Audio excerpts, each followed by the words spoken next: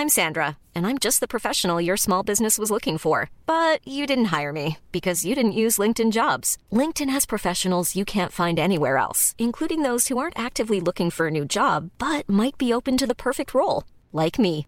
In a given month, over 70% of LinkedIn users don't visit other leading job sites. So if you're not looking on LinkedIn, you'll miss out on great candidates like Sandra. Start hiring professionals like a professional. Post your free job on linkedin.com/people today.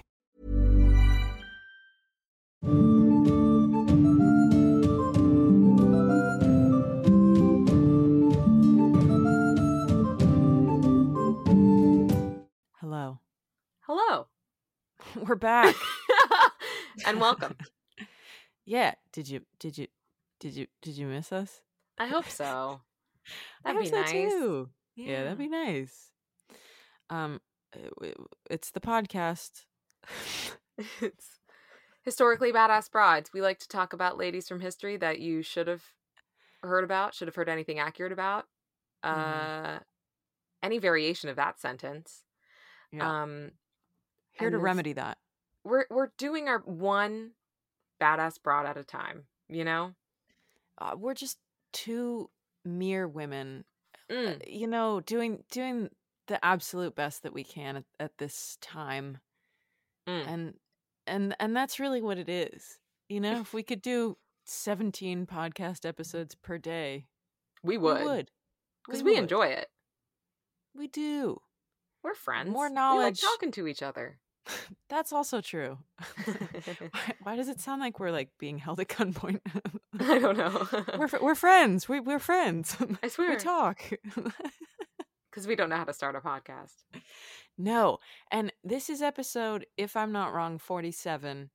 47 openings and closings of an episode. And they've all been clusters. For the life of us, we cannot figure it out. We really should write something down. We've said that so many times. I know, but if I keep saying it, the intention is there. Low-key writers. Like, we could. We could just take 5 minutes and sit down and write it. But isn't this more fun? Isn't it more off the cuff? Doesn't it feel truly just about to say that? Real? This is because... Aren't we real people? Confirm. We are simpatico, my friend. Yeah. Yeah. Yeah. Well, hey, the people came here to learn. We came to learn, and this one might make you mad. I can't lie to you. It fired me up. Anger, so I know, me too. Sometimes I feel like a activation occurs, and this one does that. And actually, I've been meaning to do this one for a long time, but I genuinely couldn't. Oh gosh, it's not her life necessarily. It's the work that she did, and it's. I wanna punch a wall, many walls, more than one. Sure. Got to get you to one of those smashing rooms. I know, but knowing me, I'd somehow hurt myself, so I feel like it's probably best if I don't. Yeah, that's actually probably true. Yeah. I'd be so the who's first. the lady? Who's the lady? We're going to talk about Rachel Carson. Great. Do you know who Rachel Carson is? No. You've definitely heard. Feels like very 2010s to me for some reason. That's fair. It's not. No, I'm sure the judging by the contents of this podcast, I'm assuming not 2010. No, I do have a not so unspoken anymore rule about our ladies having to have been passed for 50 years. 50? Although we have thus far had one violation. Okay, violation is a strong word. It was Virginia Hall, and I think she deserved it. Fascinating. I think so too. Truly one of my favorite people. I just realized I was thinking of Rachel Bilson. You know what's weird? They don't not look like each other. Like, not. Oh, not. Interesting. Okay. I might have to put together a little graphic. Yeah, we'll figure it out. Anywho. Rachel Carson. Rachel Carson. She is very well known for writing one of the most influential books of the 20th century. It's called Silent Spring. I read this book in high school. Like my freshman year. And like many people, felt real riled up. Okay. And I couldn't reread it. Her writing is exceptional. And I I can't help it, guys. When we have a writer, I'm so happy to be able to read something. I think I've been doing a lot of writers lately because I just love hearing their own words. And we actually have a video of her talking. We have a video. Whoa. It's amazing. I guess I could have gotten a video of Eleanor Roosevelt, but for another time. Never too late. Never Never too too late. No. On my birthday, which is also her birthday. Hey, there you go. We gotta release a video. We could do like a joint birthday. Yeah. I'd be honored. I am honored just to exist in and around her space. Just to exist. Yeah. No, I have questions. The pause was heavy. So we're going to Springdale, Pennsylvania. Heck yeah. Near Pittsburgh. And on May 27th of 1907, Rachel Carson was born. Congrats. Her mom is Maria. Her maiden name's McLean. And her father, Robert, was an insurance salesperson. He was 50-something or 40-something, and her mom was 38.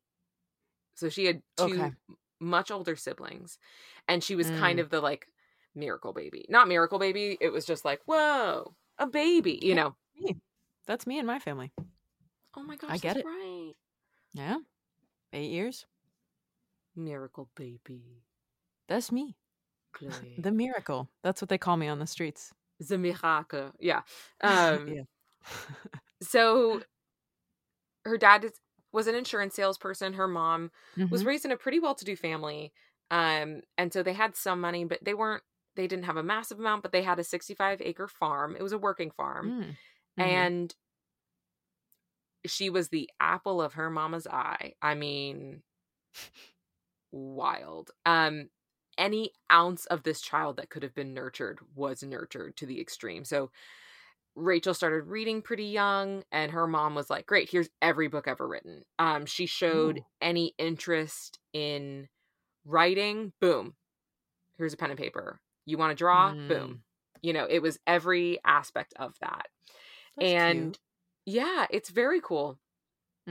So by the time, Rachel, and she loves to wander around the farm. She loves to be in nature. That's a huge, huge aspect of her life and will continue to be.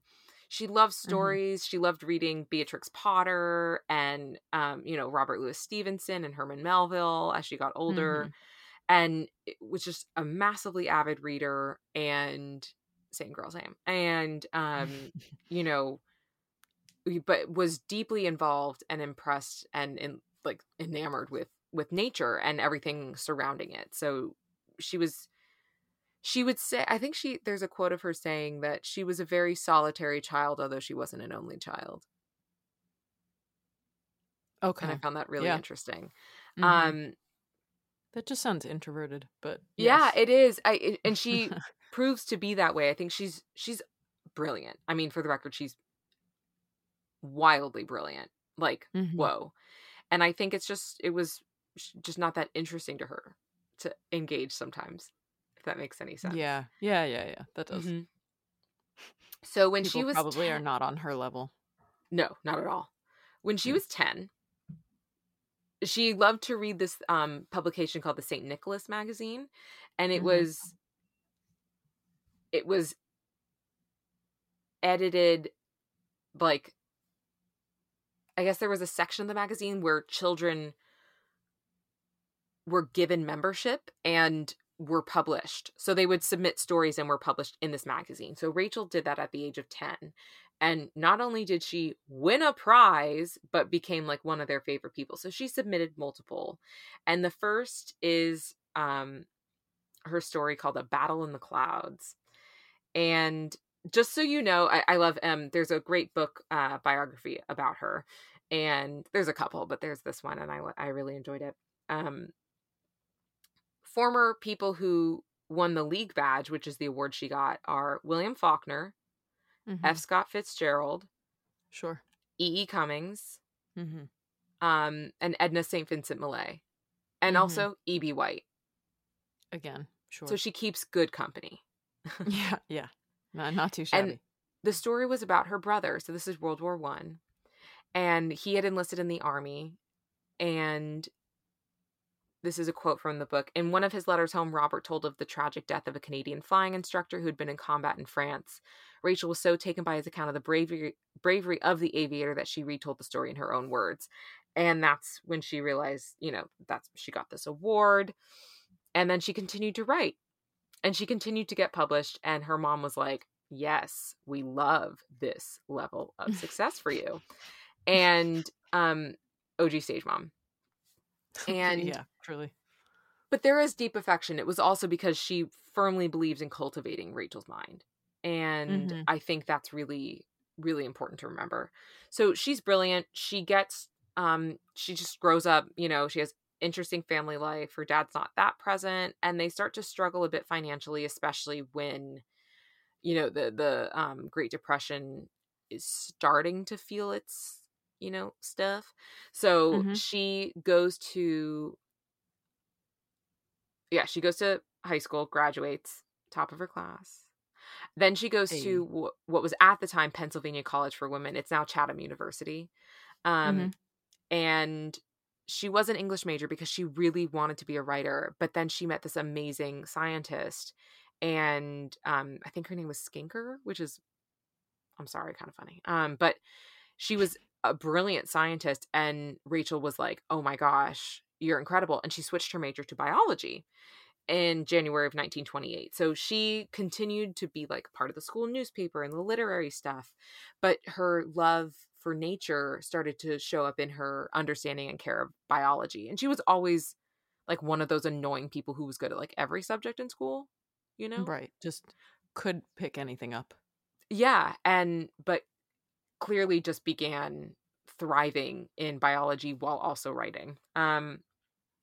Those are unexpected companions.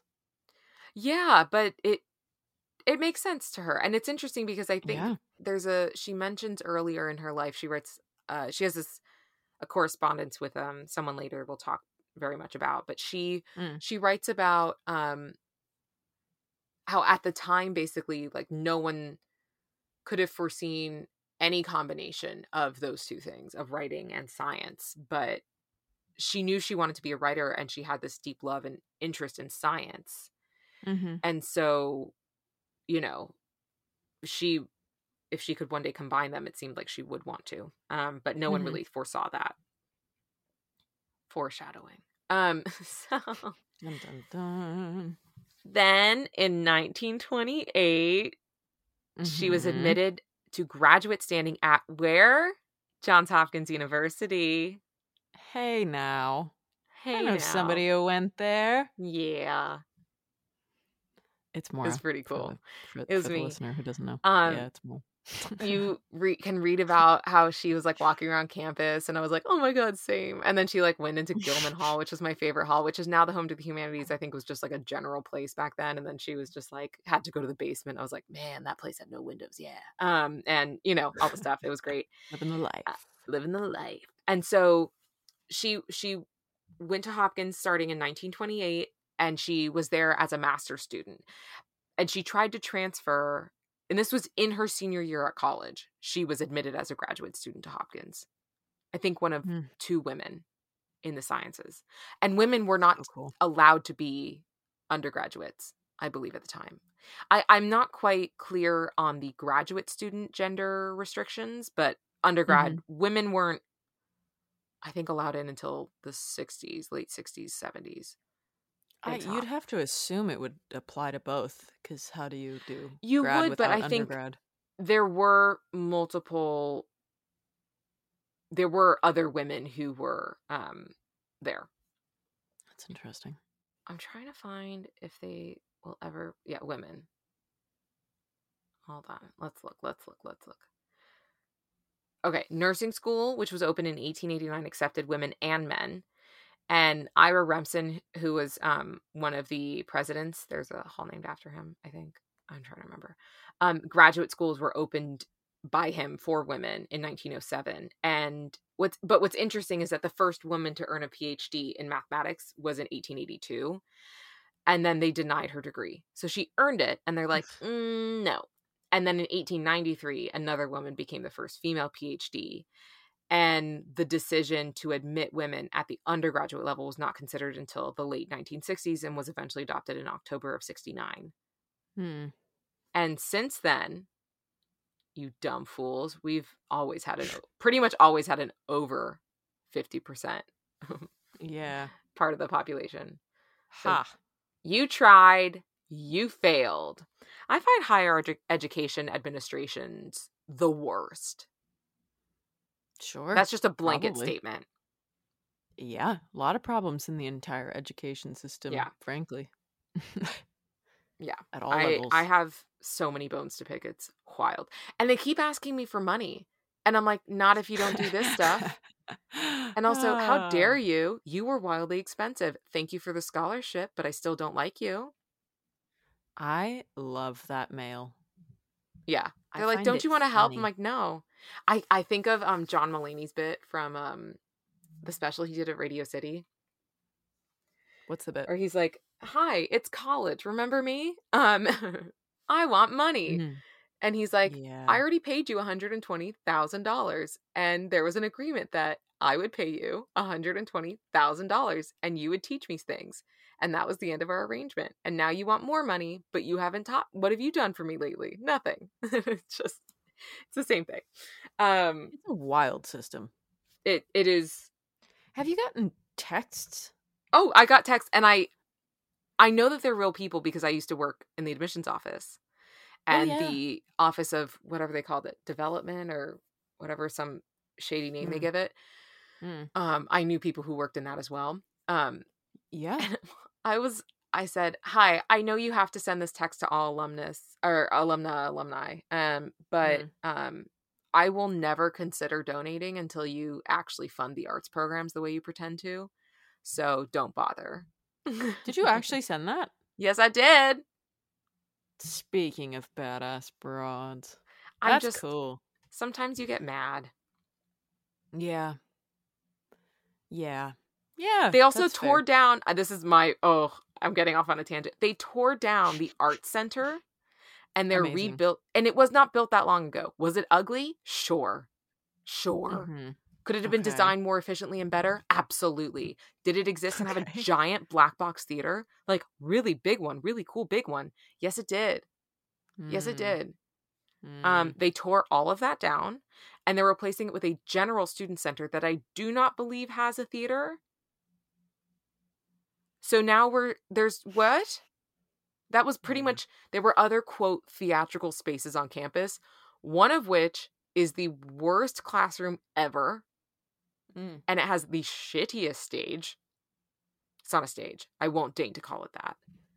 You have to move the chalkboard. It's ridiculous. By the attempt to have arts. Because I remember, and we've talked about this briefly before, but I remember when my older brother was touring Johns Hopkins, and they said they didn't have, like, a theater degree. They don't. They have a minor. That's why I'm not a double major. I have a double minor.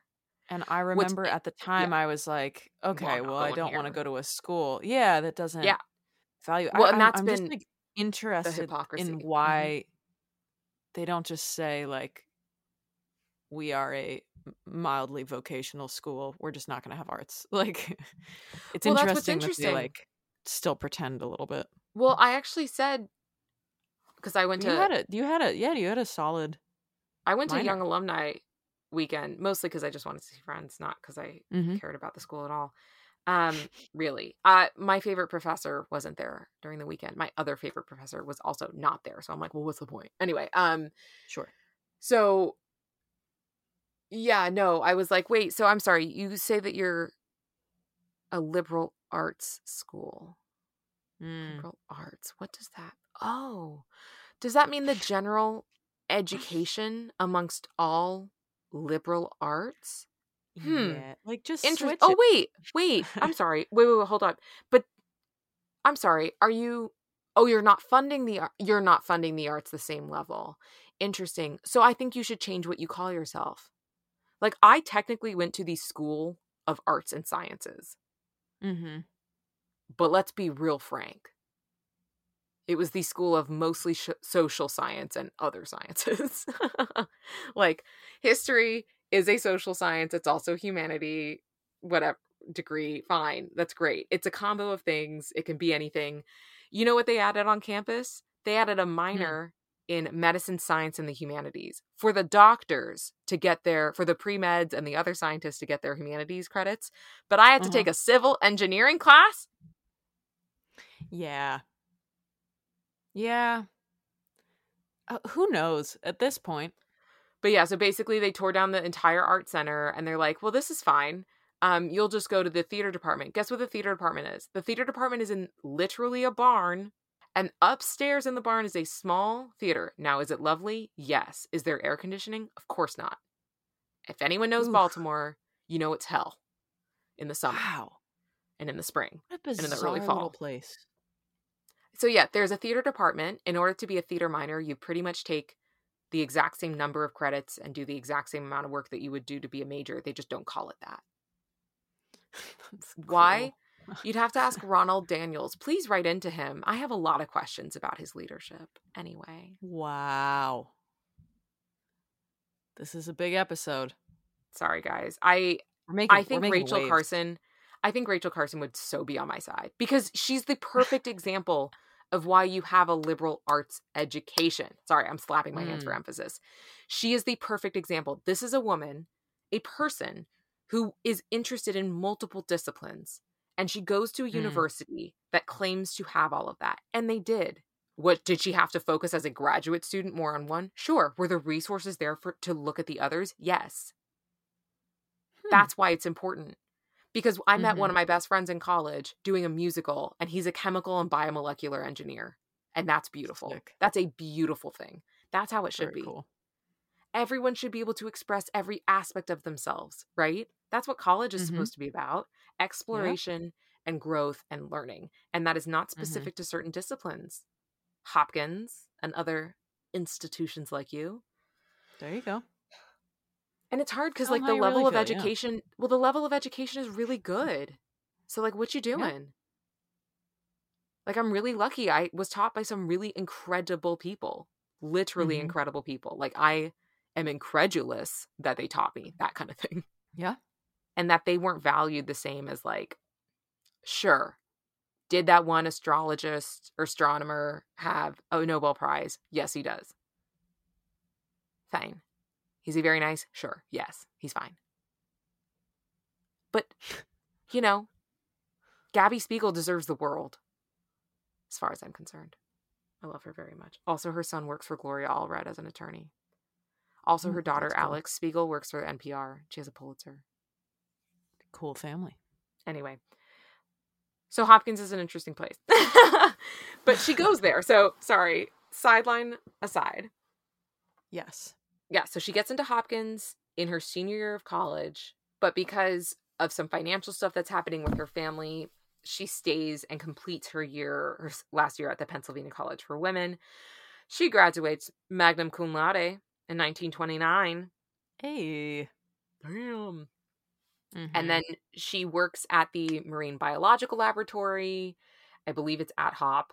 And then, it's a private institution, but it's associated with other institutions. And then she actually starts she goes in for a master's in zoology.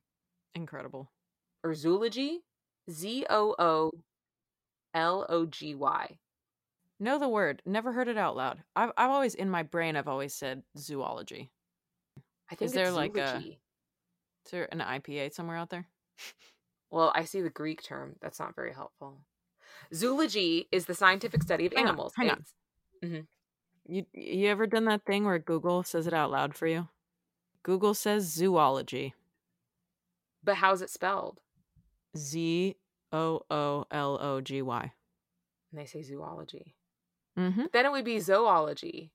Because the two O's make the zoo. Listen. Okay. The little AI guy just said it for me. I don't know what to tell you. I don't trust AI yet. Not enough research. That's fair. And also people are so willing to accept it as a authority. And I'm like, no, I'm good. The AI topic is a massive road we could go down, especially with the SAG strike. But yes, Yeah, okay. So, fine, we'll switch to zoology. So, it's the scientific study of animals. Its studies include the structure, embryology, classification, habits, and distribution of all animals, both living and extinct, and how they interact with their ecosystems. And it's one of the primary branches of biology. And so, she starts there with zoology and genetics. After her first graduate year, so she's applying for scholarships for college, for everything else, and her family is doing a lot to try and make it possible for her to go to school.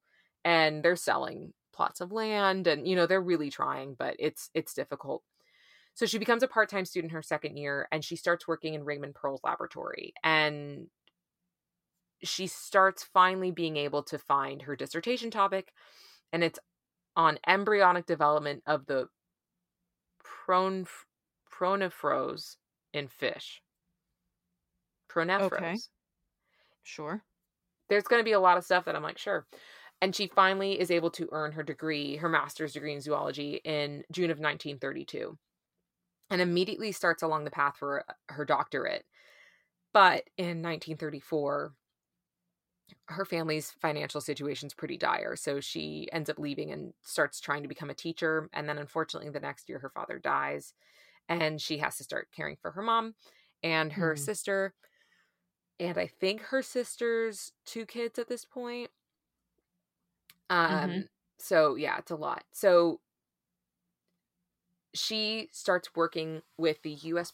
Bureau of Fisheries, and she writes radio copy. So she's kind of getting both. And then she ends up writing something called Romance Under the Waters.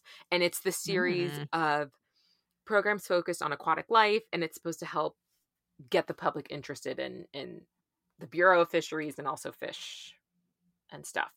And then she starts writing articles on marine life, and the Chesapeake Bay is an incredible area for marine study. I mean, it's really wild. So she starts submitting more stories and series of stuff, and based on her research, and because she is a biologist. And then her supervisor's like, hey, I want you to write the intro to a brochure about us. And then he makes her full-time. So she sits for the civil service exam and outscores all other applicants because of course. And then she becomes the second woman hired by the Bureau of Fisheries for a full-time professional position, and she's a junior aquatic biologist. So she starts analyzing and reporting on field data, fish populations. She writes literature and publications for the public. She consults with other marine biologists, and she starts writing pretty regularly for the Baltimore Sun and for other newspapers. Unfortunately, in 1937, her older sister Marion passes away. And so Rachel is now the sole breadwinner for her mom, her 2 nieces, and her ridiculous older brother, Robert, and I think he has a son as well. Yeah. So then she starts writing in July of 1937 an essay called The World of Waters. And she'd originally written it for the U.S. Bureau of Fisheries, but her supervisor's like, oh my God, this is so good. We can't publish it. It's so good. It's so vivid. It's this narrative, she kind of writes along about what it is to be on the sea floor. And so it's really incredible. It's this it talks about how the organism interacts with the sea, and then from the organism's perspective, how it operates, and then funky. So it follows their migration habits over the span of a year, and it's just incredible. I mean, we'll read from her writing, but it's just so she said that her goal of using poetic prose and personifying sea life was to, quote, make the sea and its life as vivid a reality for those who may read the book as it had become for me during the past decade. So she wanted to make it this incredible, engaging story about struggle and survival. And yeah, it's very, very compelling and interesting and very poetic. It's really beautiful. So that essay became Under the Sea Wind, which was her first book that was published, because it was published by the Atlantic Monthly. They loved it. Simon and Schuster were like, hey, can you make a book? And she does. So in 1941, It works. It doesn't sell that well, but it will end up selling later because she ends up writing more. We'll get into that. So she continues to write articles. I mean, she's prolific. Then she tries to leave the Bureau, which at this point is now the United States Fish and Wildlife Service, in 1945. But because of the war and the fact that money for science was being sent to this little thing in New Mexico that's been circling our collective consciousness lately, the Manhattan Project. So she's not really able to leave.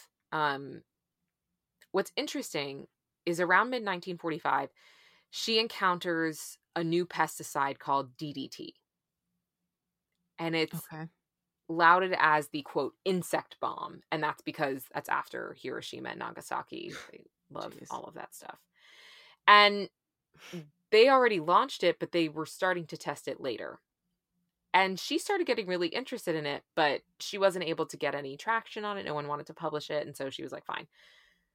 She, at this point, has a small staff she's overseeing, and she becomes the chief editor of publications at the Fish and Wildlife Service in 1949. Very cool. She then starts to has to deal with more administrative stuff, and she's like, ugh, I don't want to. And then she starts working on material for a second book and starts to transition into being a full-time writer. So Oxford University Press was like, she wants to write a book about the life history of the ocean, basically. And it becomes a book called The Sea Around Us, and they loved it. And she was able to start publishing chapters, almost like serializations of her books. And it gets people interested in it. So in the Yale Review, a later chapter of the book called The Birth of an Island won the George Westinghouse Science Writing Prize, which is wild. This is before the book is published. 9 chapters were serialized in the New Yorker beginning in June of 1951, and it was published the next month by the Oxford University Press. It remained on the New York Times bestseller list for 86 weeks. Wow. It was abridged by Reader's Digest. It won the 1952 National Book Award for Nonfiction and the John Burroughs Medal. And she got 2 honorary doctorates. Oh my gosh. And Under the Sea Wind was republished and then became a bestseller. So then she was like, thank God I can quit. So in 1952, she quit her job. Finally. Yes. She's like, I'm done. So now people want to hear her speak. So she does speaking engagements. She gets all this fan mail. And, you know, there's someone options the rights. Sorry? I said, okay, celebrity. I know. She's like a legit celeb. Yeah. Yeah. And she, film rights are optioned based on The Sea Around Us. And she thought, weirdly, in this contract that she had secured the rights to say no to the scripts. And she had a right to review, but she didn't realize she didn't have a say no. And she was really unhappy with the final version of the script, said it was scientifically embarrassing, and described it as a cross between a Believe It or Not and a breezy travelogue. And he went forward with the script, and it won the 1953 Academy Award for Best Documentary Feature. And she was so mad that she never sold film rights to any of her books ever again. Darn. Fair, though, honestly. Film industry for the win! Yeah, fair. So, very importantly, in 1953, she goes to summer in Southport Island, Maine. And a really interesting couple who are her neighbors, they write her a letter, Dorothy Freeman. And she writes a letter because she's like, oh my God, Rachel Carson's coming to live in our neighborhood for a bit. So she is super excited because Rachel at this point is quite famous. And she writes a letter saying like, welcome to the area. If you'd love to, you know, I'd love to meet you, kind of thing. And this is where that song, and historians would call them best friends, comes into play. Okay. Amazing. You know what I mean? And they were roommates. Yeah. Best friends, colleagues, correspondents. Just 2 women who loved hanging out. Who wrote some really beautiful romantic prose to each other. As friends do. As friends do. I mean, I do tell you I love you and believe in you. This is a little different, though. A friend is a friend is a friend. Indeed. So, okay, when she writes of meeting Miss Freeman, it pretty quickly they become very devoted to each other. Dorothy is married to Stanley Freeman. I believe he's a scientist as well. He's a really interesting guy. And they all get along. No one's mad. Everyone's fine. Okay. Feels like it's about to change. No, it's not. Totally fine. So, Stanley's like, yeah, I love this. They were married for 29 years. And he's like, yeah, my wife's got this like new person in her life. Totally great. Okay. So they exchange over 900 letters. Oh my goodness. Okay. Sure, over the next like approximately 12 years? Very casual. 11 or 12 years? I can't, I can't do math. It's not what we were born for. No, I'm not Rachel. I'm not Rachel. And that's okay. Linda Lear, who's the biographer of Rachel that I read the book about her, and she says that the women admitted a conscious desire to make up for all the years of sharing and knowledge that they had missed in each other's lives. They become interested in observing sea life and creatures, and Dorothy's brilliant, her husband's brilliant. They're just really interesting people, and so they're constantly like getting to know each other, and they're exploring and writing and all of the above. And Rachel says to Dorothy, and this is a quote, "And as you must know in your heart, there is such a simple answer for all the whys that are sprinkled through your letters. As why do I keep your letters? Why did I come to the head that last night? Why? Because I love you. Now I could go on and tell you some of the reasons why I do, but that would take quite a while. And I think the simple fact covers everything." And then on Christmas Eve, Dorothy sent a special note for Rachel to put under her pillow. And they would meet up for even a couple of hours if they could. Just sounds like a great friendship. It's so platonic. Very casual, very chill. They talk about, Rachel says to Dorothy, "I can imagine no substitute for you in my life." Oh. When they meet up at one point, Rachel greets Dorothy with a kiss, whispering, "We didn't plan it this way, did we?" Jesus. And yeah, that's so wholesome. It's so, yeah. They talk about themselves and their relationship, and they don't really define it as anything, which is really interesting. So she's aware, they're both aware that like it's kind of interesting. So Rachel's mom has still been a pretty large presence in her life. That's a nice stage mom. Stage mom. And I'm not going to minimize that. And so both her mom and Stan were like, y'all spend a lot of time talking on the phone and writing to each other. And they're like, yeah, we do. And so what they did is they write letters in two parts. They write a general letter that could be shared with their respective families without incurring any feelings of jealousy or exclusion, and another for their private reading. And Rachel says, after all, our brand of craziness would be a little hard for anyone but us to understand. So they have readable letters and non-readable letters. Rachel says, after all, neither of us has any longer a shadow of doubt about the devotion of each other. I guess I'm just trying to say that the suddenness and intensity of this feeling between us has obviously brought great changes into both of our lives. That as far as I'm concerned, it is exactly what I needed. That is all. Not only beautiful, it is so exactly what I needed that it is all not only beautiful and wonderful, but truly constructive. But for you, I have sometimes feared I have too greatly disturbed the normal flow of your life, causing too much preoccupation with us and too much emotional upset. And Rachel's like, maybe we shouldn't, we should calm down. And Rachel says, it's only because I do love you so deeply that I say this. If only we were where we could see each other very often. I'm sure there would be less tension about it, and how wonderful it would be. Maybe someday things will be so that we can. But they're best friends.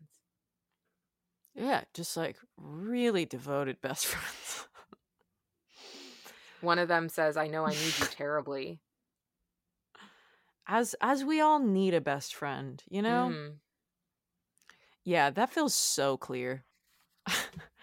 That feels like it couldn't be clearer, actually. Could not be clearer. And unless they wrote I'm in love with you in a romantic way, not a friend way, you know? Like, yeah. that'd be the only thing that would be clearer. I mean, truly. But they Dorothy and Rachel were very careful. Rachel was very conscious of the fact that after women who were writers died, their correspondence was often published. And she said, you need to destroy all of this. And it wasn't so much about the fact that she was in love with a woman as it was her private life. It had nothing to do with her life as a professional writer. Well, shouldn't that always be the case? Yeah. Yes. Just to get on my little soapbox for a second. Mm-hmm. Mm-hmm. So how do we have any of those words? Were they not all successfully burned? There were some that Dorothy was going to keep and some that Rachel would keep. Mm. And I think some made it through. They literally, I think Rachel had her put stuff in a strong box. Yeah.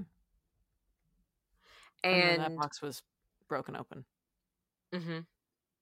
Yeah. Or I think it's just, Rachel is quite an incredible woman and writer. So I think they were just like, don't get rid of her writings. I'm not entirely sure actually how it escapes. They did destroy hundreds of letters. Hundreds. Okay. So. Well, then maybe one of those said, not in a friend way. Yeah, I think so. You never know. I'm assuming the most incriminating ones are the ones that are gone. Most likely, yes. But damn, they must have been explicit. Okay. Yeah. So, yeah.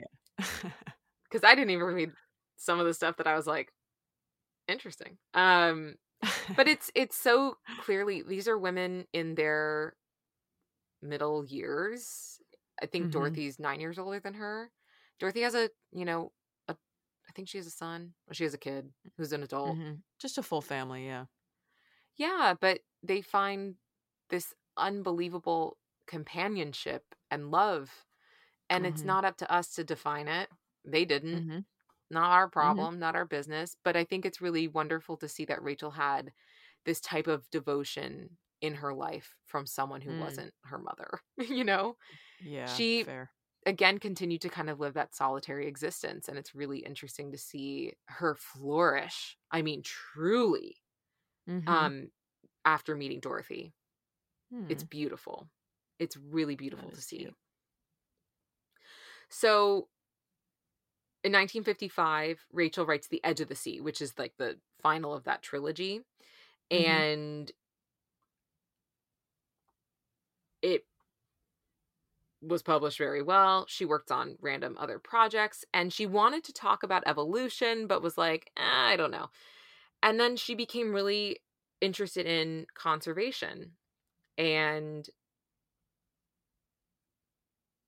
yeah, it's very interesting. So unfortunately, one of her nieces died at 31, and her niece had a son named Roger. And Rachel basically adopted him. And she moved back to where her family was now living in Maryland to care for him.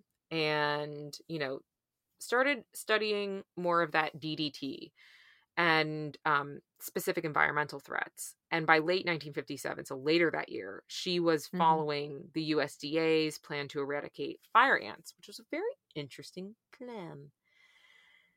And what was it?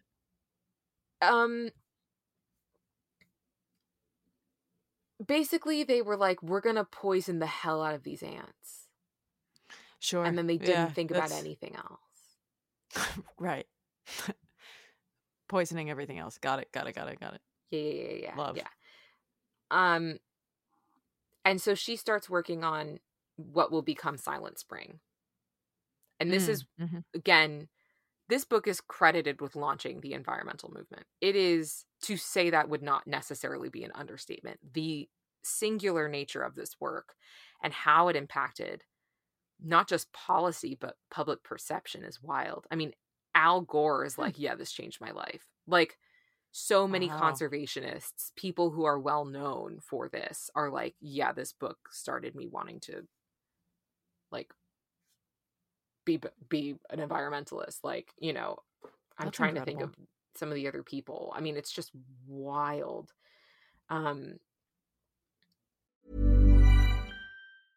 I'm Sandra, and I'm just the professional your small business was looking for. But you didn't hire me because you didn't use LinkedIn Jobs. LinkedIn has professionals you can't find anywhere else, including those who aren't actively looking for a new job, but might be open to the perfect role, like me. In a given month, over 70% of LinkedIn users don't visit other leading job sites. So if you're not looking on LinkedIn, you'll miss out on great candidates like Sandra. Start hiring professionals like a professional. Post your free job on linkedin.com/people today. Hey there, it's Michelle Norris. I'm host of a podcast called Your Mama's Kitchen. When I travel, I'm usually looking for a way to find a taste of home when I'm not at home. And one of the things I love to do when I am at home is entertain. And Airbnb allows me to do that. When I was in California recently, I rented a house that had a great kitchen. And when we were sitting around the table, we were all thinking, we're in someone else's house. Someone could be in all of our homes as well. If you have a home, but you're not always at home, you have an Airbnb. Your home might be worth more than you think. Find out how much at airbnb.com/host.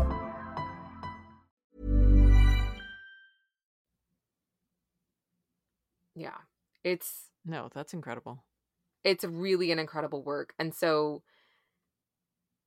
Rachel starts noticing and following the research. She's seeing that a lot of synthetic pesticides have been developed through like science of World War II.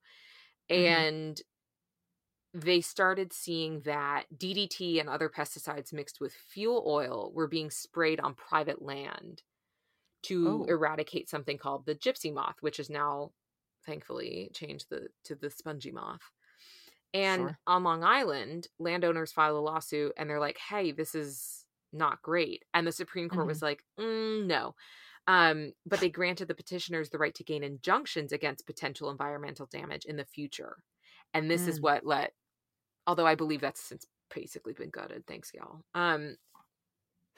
And so the Audubon Naturalist Society, Audubon is named after a very famous, I'm going to call him a slaver. He was one. He sucks.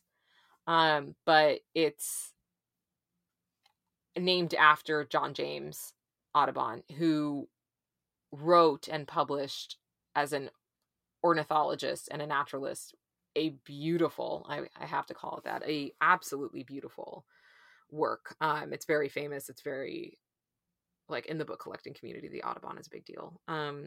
You've probably seen pictures from it, and like it's just an incredible work. And so the society is named after him. I think they've now kind of changed their name, or at least are like, you know, the name refers to the book and not him, right? Anyway, so they asked Rachel to work on making public what the government was doing with the spraying and the research that would accompany it. And so she starts researching it. She, by 1958, got a book deal with it, but she was going to write an article about it, and then it became something that she was going to write a lot. It clearly needed something larger. And so she found scientists who were documenting the physiological and environmental effects of pesticides. Because she knew a lot of governmental scientists, she was like, hey, and they gave her a lot of confidential information. And she found that people were either like, yeah, there's no issue with them, and people who were like, yeah, there could be major issues, and maybe we should look at biological pest controls instead of synthetic ones. And yeah, so at the same time, all the research about thalidomide is coming out. Do you know about thalidomide? Thalidomide is a medication that was given to people. I forget why. I can look it up, but it was given to people, and in pregnant women, it caused severe birth defects. And this sounds familiar. I think I read about this in developmental psych class. Yeah. Yes, exactly. Yeah. So that's thalidomide. So this is coming out around the same time, and so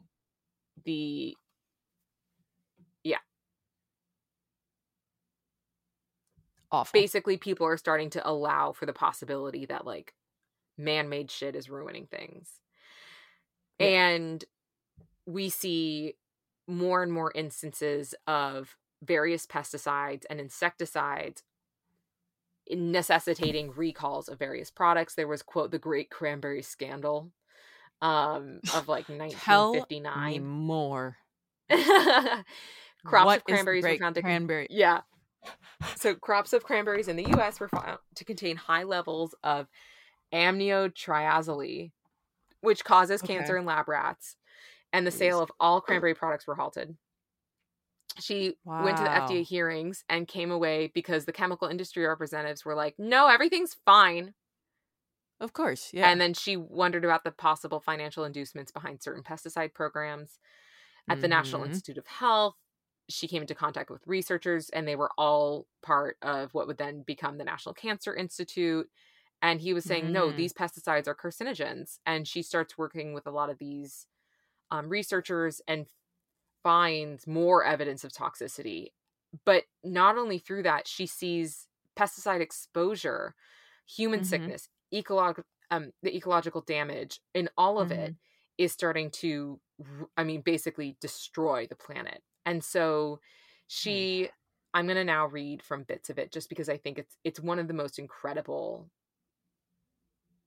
books. Like, the writing is so incredible, but also what she's saying is wild, and it's upsetting. And also, by the way, a lot of these chemicals are still used, and or because they were used so persistently for as long as they were, we will never get rid of them in our bodies. Right. You were born with it. It breaches the placental barrier. Amazing. So one of her whatchamacallits. What do you call it? I don't know. Forward. No. Quote. You know when they have quotes at the beginning of a book? Oh, I actually don't know what that is. Well, one of those the is like by the Albert. Little written part is the forward, but yeah. Probably not the quotes. Yeah. So Albert Schweitzer said, "Man can hardly even recognize the devils of his own creation," and that was put right in the front. True. Fair. So she starts saying, this is, I believe, in the intro.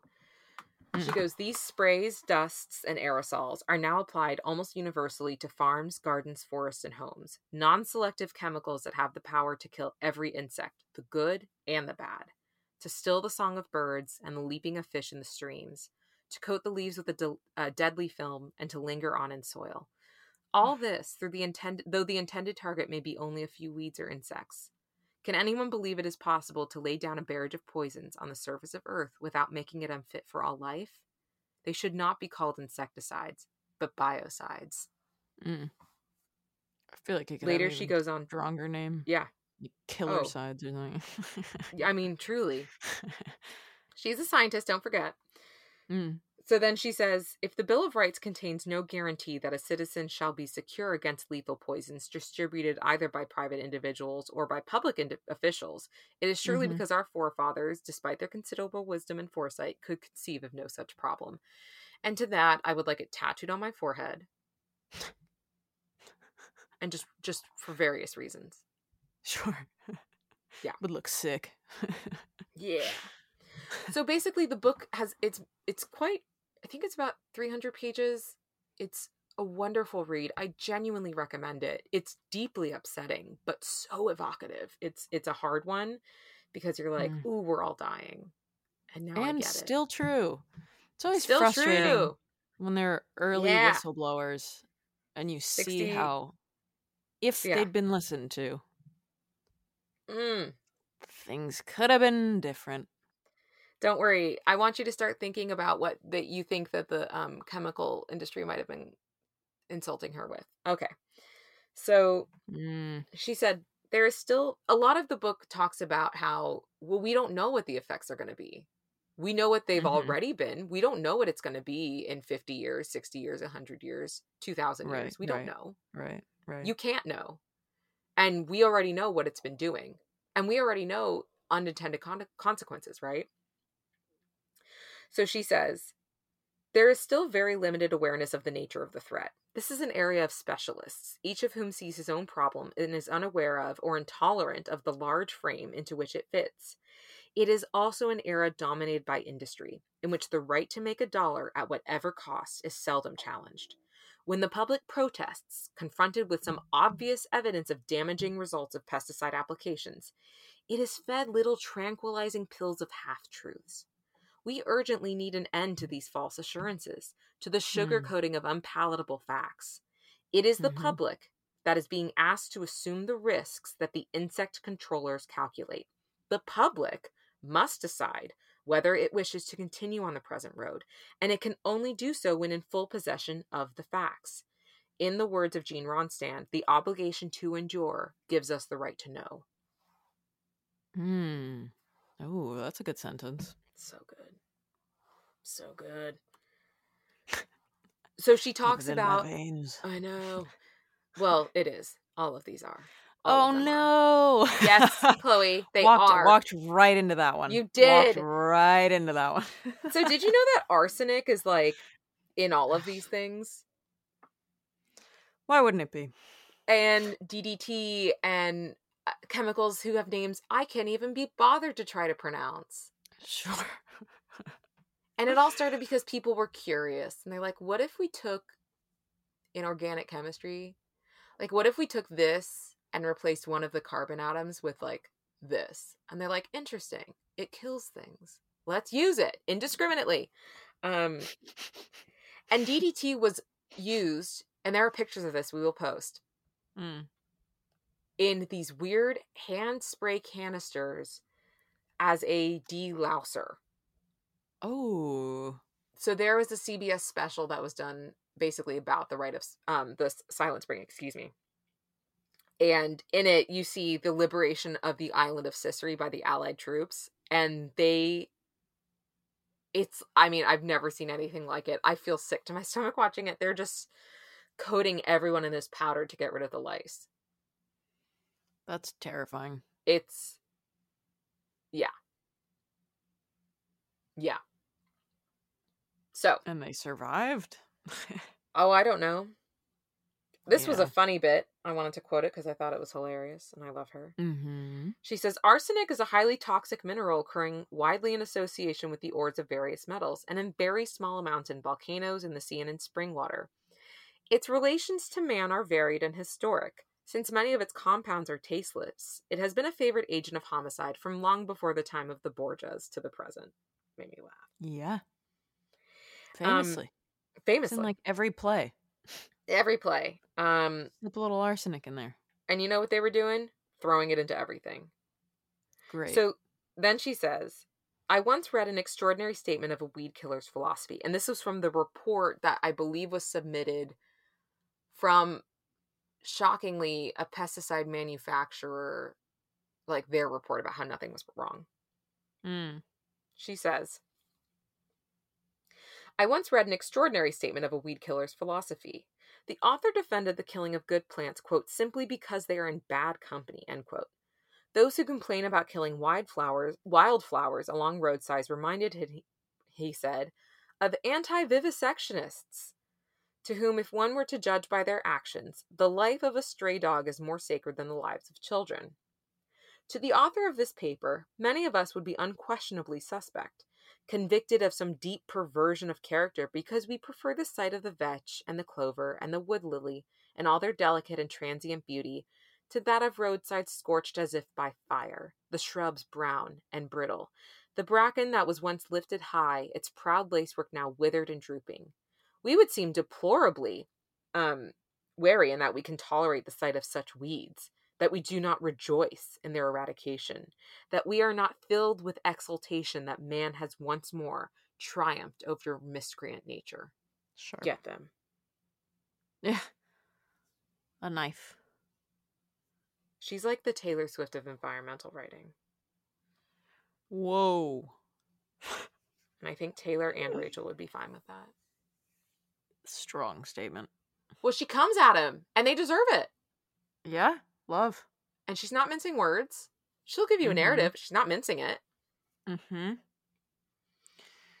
It's that Taylor Swift era with the where she was wearing black a lot. Her Reputation era. Thank you. Yeah. The one with the Taylor can't come to the phone. Oh God, it's good. It gives that energy. It does. And she deserves to give it. Another bit she says is, as man proceeds towards his announced goal of the conquest of nature, he has written a depressing record of destruction, directed not only against the earth he inhabits, but against the life that shares it with him. Under the philosophy that now seems to guide our destinies, nothing must get in the way of a man with the spray gun. The incidental victims of his crusade against insects count as nothing. Later in the book, she says, in each of these situations, and this is after she's talked about dumping chemicals into rivers and killing so many frickin' things because it goes into the planktons that the fish eat, then the fish are eaten by the birds. Yeah. And then the water is drunk after being, quote, filtered. Like, it's, and all the birds are dying, and it's horrific deaths. I mean, oh my God. Jeez. So she says, in each of these situations, one turns away to ponder the question, who has made the decision that sets in motion these chains of poisonings? This ever-widening wave of death that spreads out like ripples when a pebble is dropped into a still pond? Who has placed in one pan of scales the leaves that might have been eaten by the beetles, and in the other the pitiful heaps of many-hued feathers, the lifeless remains of the birds that fell before the unselective bludgeon of incidental poisons? Or insecticidal. I can't read. Mm-hmm. Who has decided? Who has the right to decide for the countless legions of people who were not consulted that the supreme value is a world without insects, even though it could also be a sterile world, untraced by the curving wing of a bird in flight? The decision is that of the authoritarian temporarily entrusted with power. He has made it during a moment of inattention by millions, to whom the beauty and the ordered world of nature still have a meaning that is deep and imperative. So she continues in the book to talk about the, quote, research that's been done by other people. And basically it's there's nothing wrong. And they're like, but what about this? Nothing to do with us. No, it's like that kind of thing. Right. It wasn't me. No, Mom, it was him. It's that. Yeah. But it was. She talks. Yeah. Oh my God, of course it was. Oh, sorry. I'm so mad. So she says then, in effect then, to establish tolerances is to authorize contamination of public food supplies with poisonous chemicals in order that the farmer and the processor may enjoy the benefit of cheaper production. So this is what she's talking about, then the responsibility of the taxpayer. We are paying for all of this, and she's going to get into it. She says, then to penalize the consumer by taxing him to maintain a policing agency to make certain that he shall not get a lethal dose. But to do the policing job properly would cost money beyond any legislator's courage to appropriate, given the present volume and toxicity of agricultural chemicals. So in the end, the luckless consumer pays his taxes, but gets his poisons regardless. Aye. So what had been happening was, they're like, well, someone needs to look it over. And they're like, great. How about the FDA? Do you know what else the FDA was doing? Do you want to know? Do you want to know what else they were doing, Chloe? Tell me. Authorizing the use of those chemicals. I'm sure. Money. But also the same and Rachel's like, hi, has anyone thought that this could be a conflict of interest? Has anyone considered it? Please. Anyone. And because of that, they, like, the Department of, like, the Environment was kind of established. Like, she basically did that. I'm not just attributing that to her. Her movement and other people did that. That's extremely cool. It's wild. She's amazing and I love her. So, toward the end of the book, she says, for each of us, and what she's about to list are examples that she's given of different environmental disasters. And this was happening in 1964. This was after only, like, at most 40 years of this use. and it was really only 10 years of intense use. 10 or 20 years, I guess. I can't do math. Okay. She says, for each of us, as for the robin in Michigan or the salmon in Miramichi, this is the problem of ecology, of interrelationships, of interdependence. We poison the caddis flies in a stream, and the salmon runs dwindle and die. We poison the gnats in a lake, and the poison travels from link to link of the food chain, and soon the birds of the lake margins become its victims. We spray our elms, and the following springs are silent of robin song, not because we sprayed the robins directly, but because the poison traveled step by step through the now familiar elm, leaf, earthworm, robin cycle. These are matters of record, observable, part of the visible world around us. They reflect the web of life or death that scientists know as ecology. And then at the end, she says, in a chapter called The Other Road, and this is where she talks about the fact that,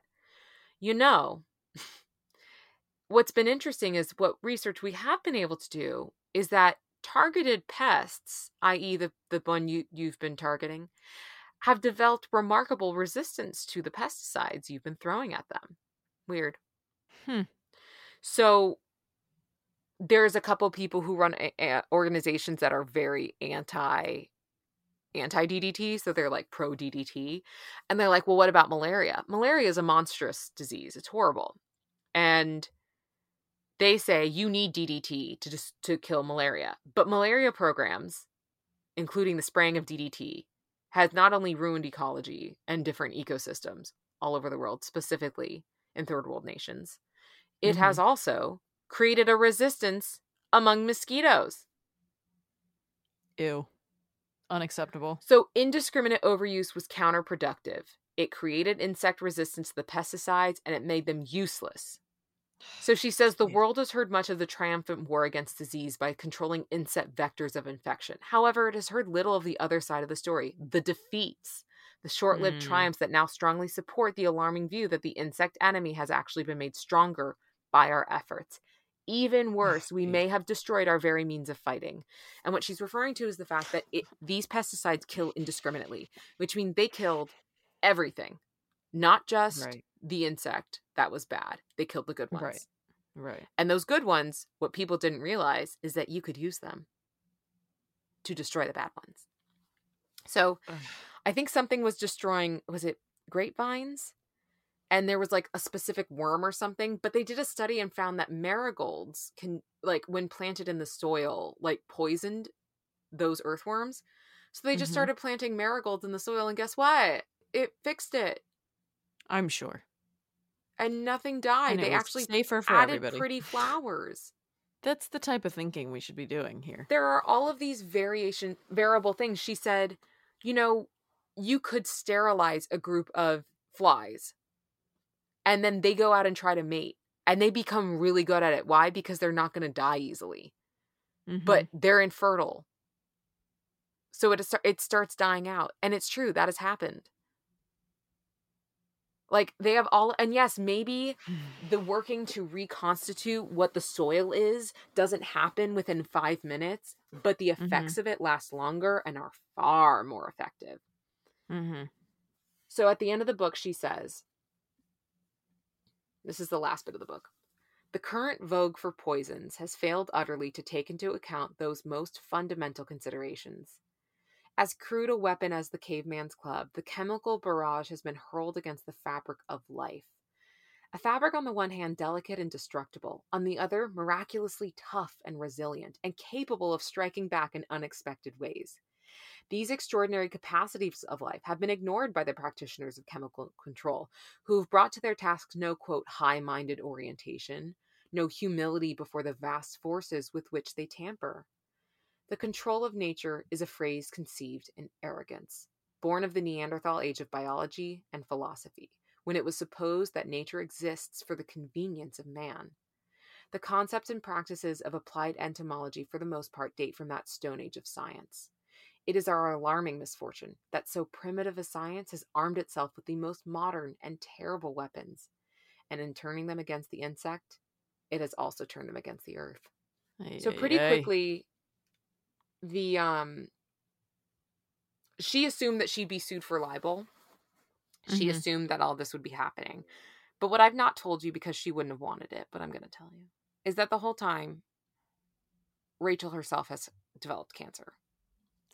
No. And she's been undergoing radiation. No. And she doesn't have all of the energy that she should have. I mean, it's spreading. It's bad. And so, but she doesn't want anyone to know, because she doesn't want anyone to say, oh, you're just some embittered woman who is taking this personally because you have cancer and you think someone else caused it. Right? Man, yeah. But what's interesting is that what she did with her book agent, who was a really cool woman, her name was Marie Riddell, or Marie. And she was actually the first, she first published Martin Luther King's books. Like, she was the first one to ever do that. She was cool. She was also a member of Mensa. She's wild. Anyway. Hey, very cool. Hey-yo, smart ladies. So they said, you know what we're going to do? We are going to get all the scientists who have actual expertise on this to read the book and support it. So she attended the White House Conference on Conservation in May of 1962. Houghton Mifflin, who was her publisher at the time, distributed proof copies to many of the delegates, and the book itself was going to be serialized in the New Yorker. She sent a proof copy to the Supreme Court Justice William O. Douglas. Have you ever heard of William Douglas? Justice Douglas? I think so. He's freaking wild. He was the guy who, so there was a very famous case called Sierra Club v. Morton, and he lost. But in his dissenting opinion, he argued that inanimate objects should have standing to sue in court. He said, inanimate objects are sometimes inanimate, are sometimes parties in litigation. A ship has a legal personality, a fiction found useful for maritime purposes. The corporation soul, creature of ecclesiastical law, is an acceptable adversary, and large fortunes ride on its cases.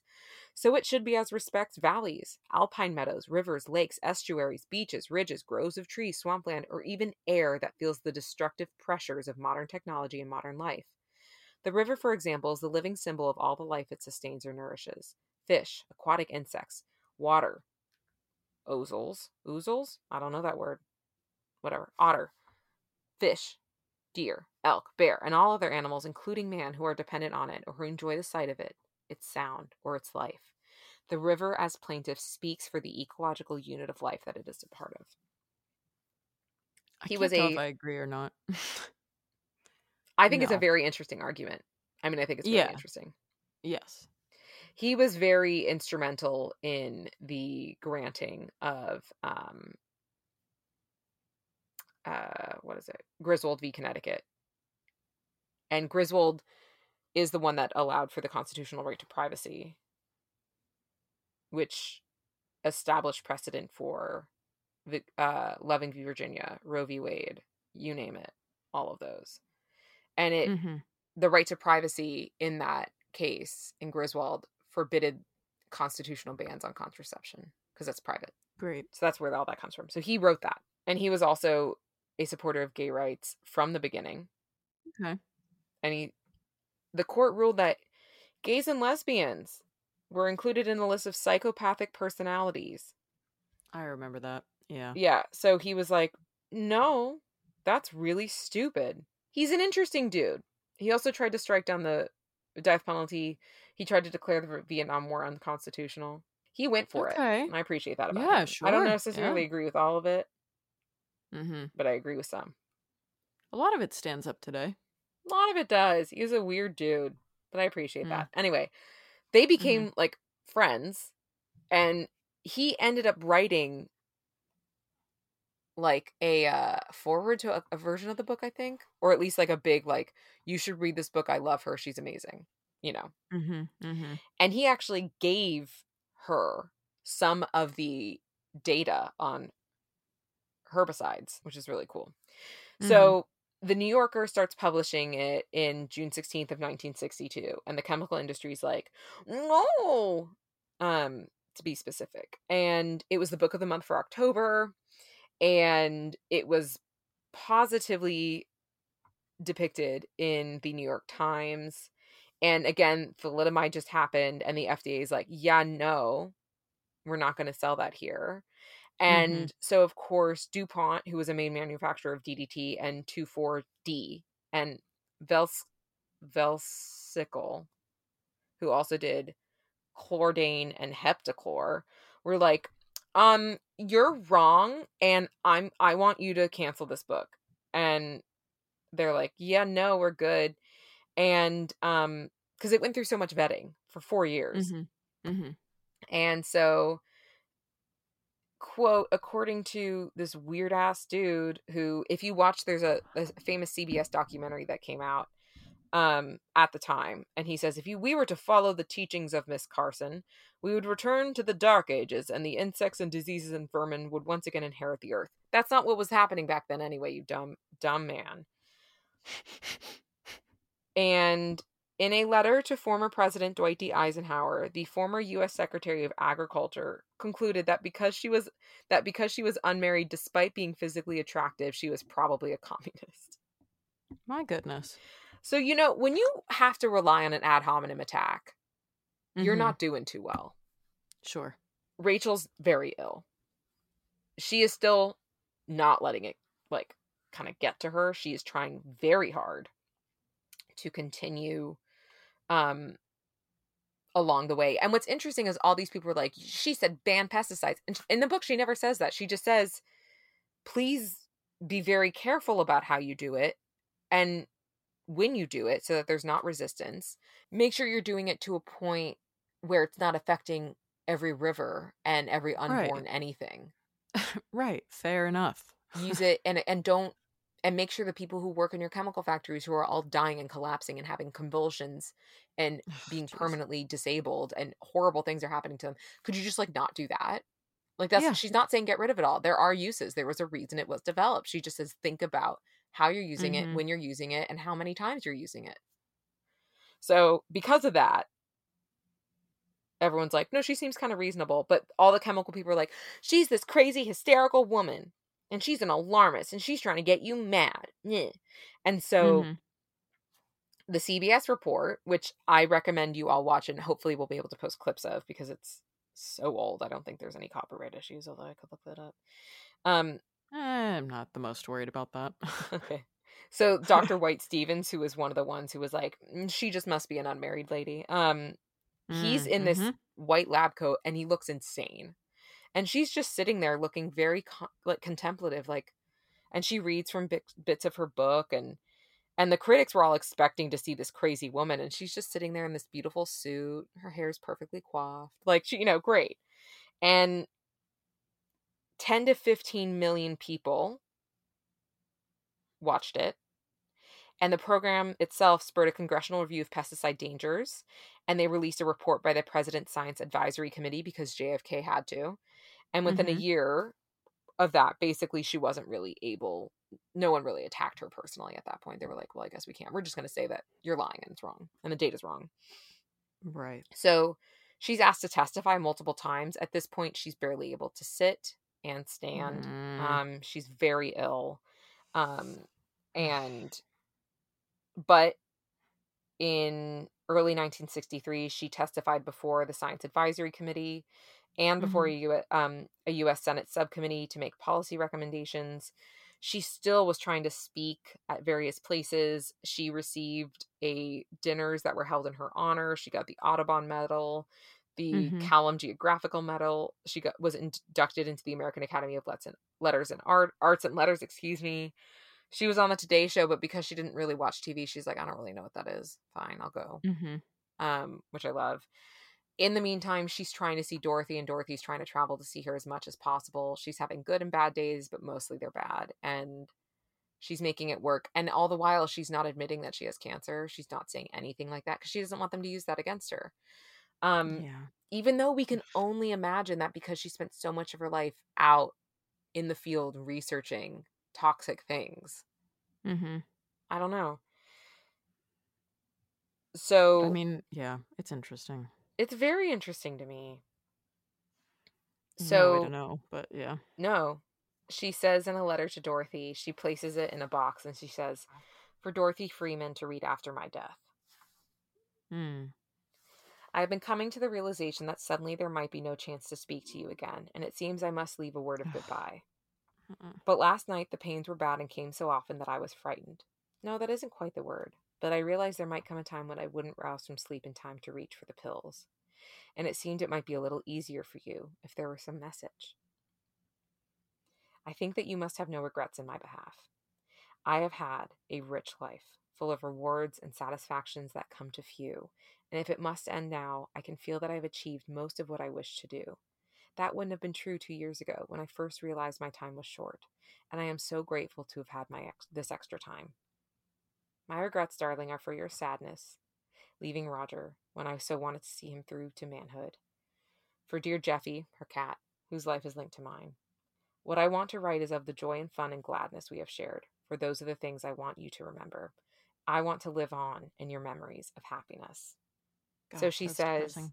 yeah, the main thing I want to say, dear, is that we are not going to get bogged down in unhappiness about all of this. We are going to be happy and go on enjoying all the lovely things that give life meaning. Sunrise and sunset, moonlight on the bay, music and good books, the song of thrushes and the wild cries of geese passing over.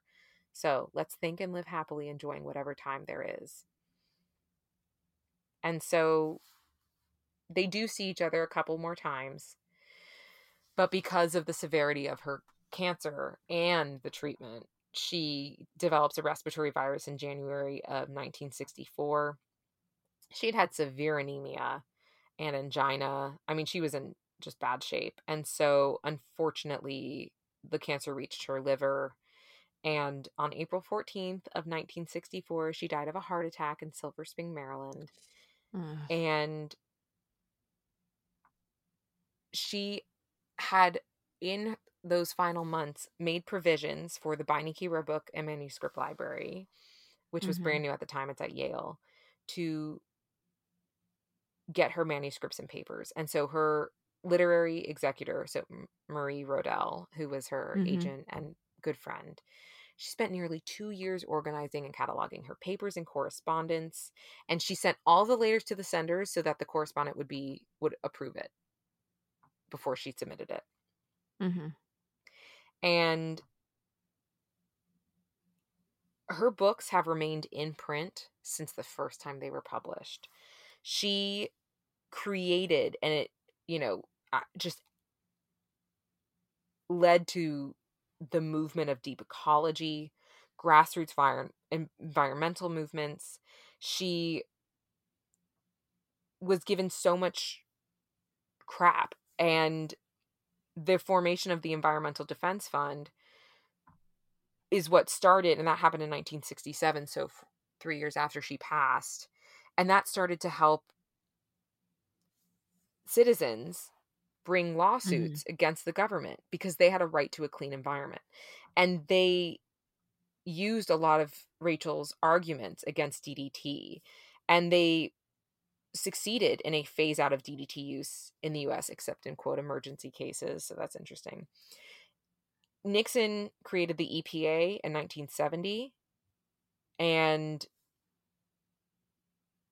what's interesting is then in 1972, there was a federal insecticide, fungicide, and rodenticide act. And that basically directly came from her. And then, of course, who comes in and starts ruining everything in the 1980s? Say it with me, Reagan. He rolled back a lot of those environmental policies. She's given the Presidential Medal of Freedom. She was on some postage stamps. She was in the Women's Hall of Fame. One of the University of Santa Cruz's colleges is named after her. There's a society named after her. You can go visit some of her homes. There is a Pennsylvania Department of Environmental Protection that's named after her. Some elementary schools and middle schools and high schools, and some research aquariums and a naval vessel. And she has a couple of conservation areas named after her. And yeah, she has given and left a truly remarkable legacy, not least of which because of what she showed in terms of like the dangers of unrigorous science, right? Of accepting biased opinion. She had a great quote that I'm like obsessed with. She said, even if we charitably explain their denials as due to the short-sightedness of the specialist and the man with an interest. This does not mean we must accept them as qualified witnesses. Throw them under the bus. Yeah. God, I love her. So, because of her work, we are not entirely doomed.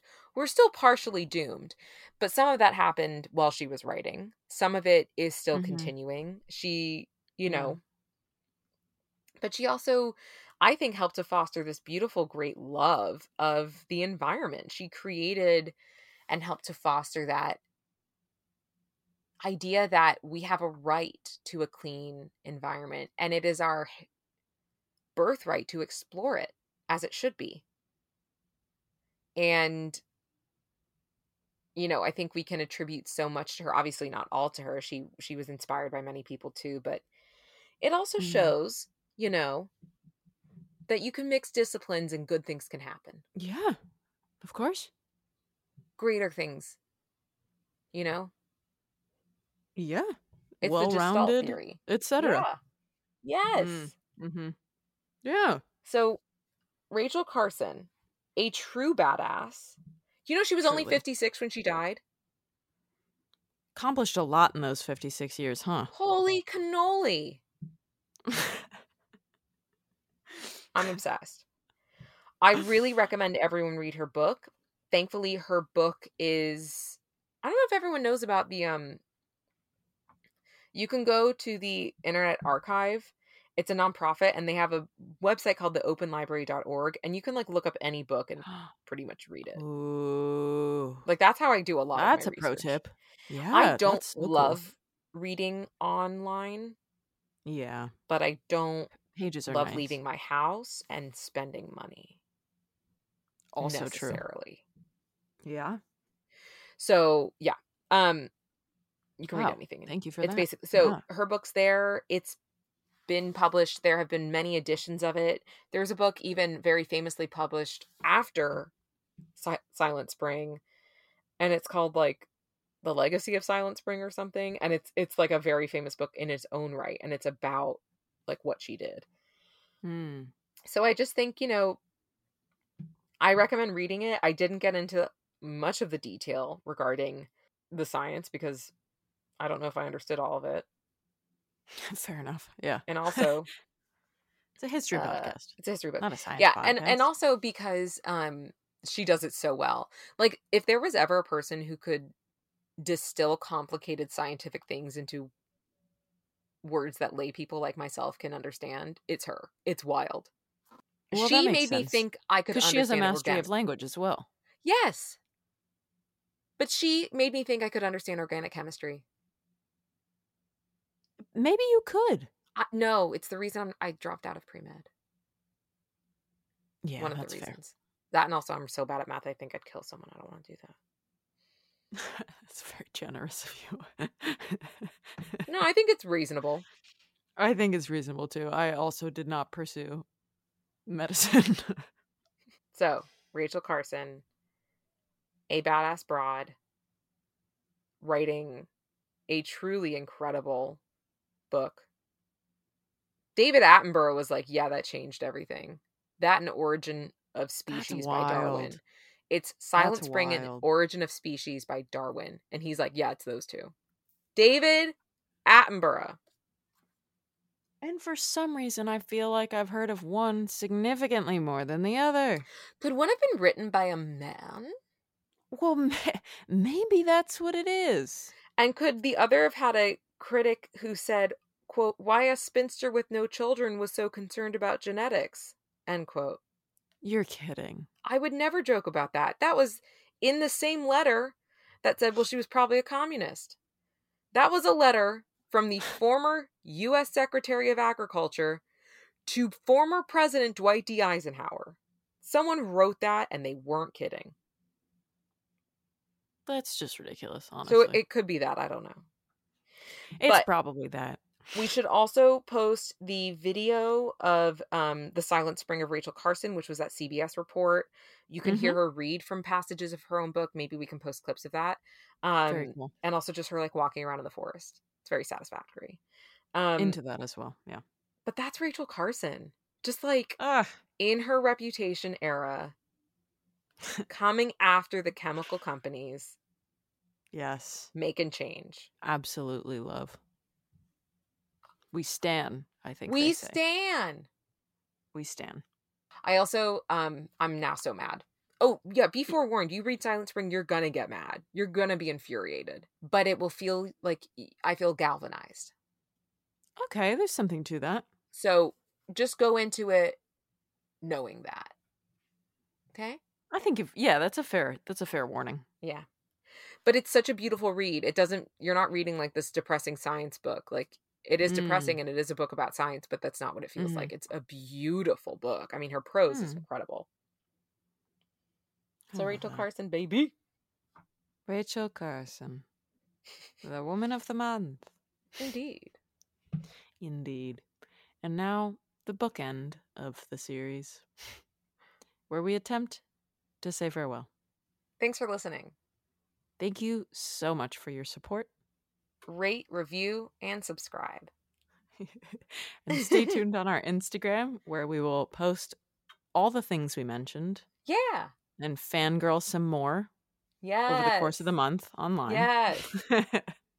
We will. I just want to keep posting like slam dunk quotes of her, just to like. Let's do that. With the snake emoji, you know? Oh my god. But also, she did a lot of research with snakes. Oh, okay. So there's it could be taken many benefits. Yeah, I love it. All right. Well, stay tuned for that. And we'll talk to you in a month. Thanks for listening. Farewell.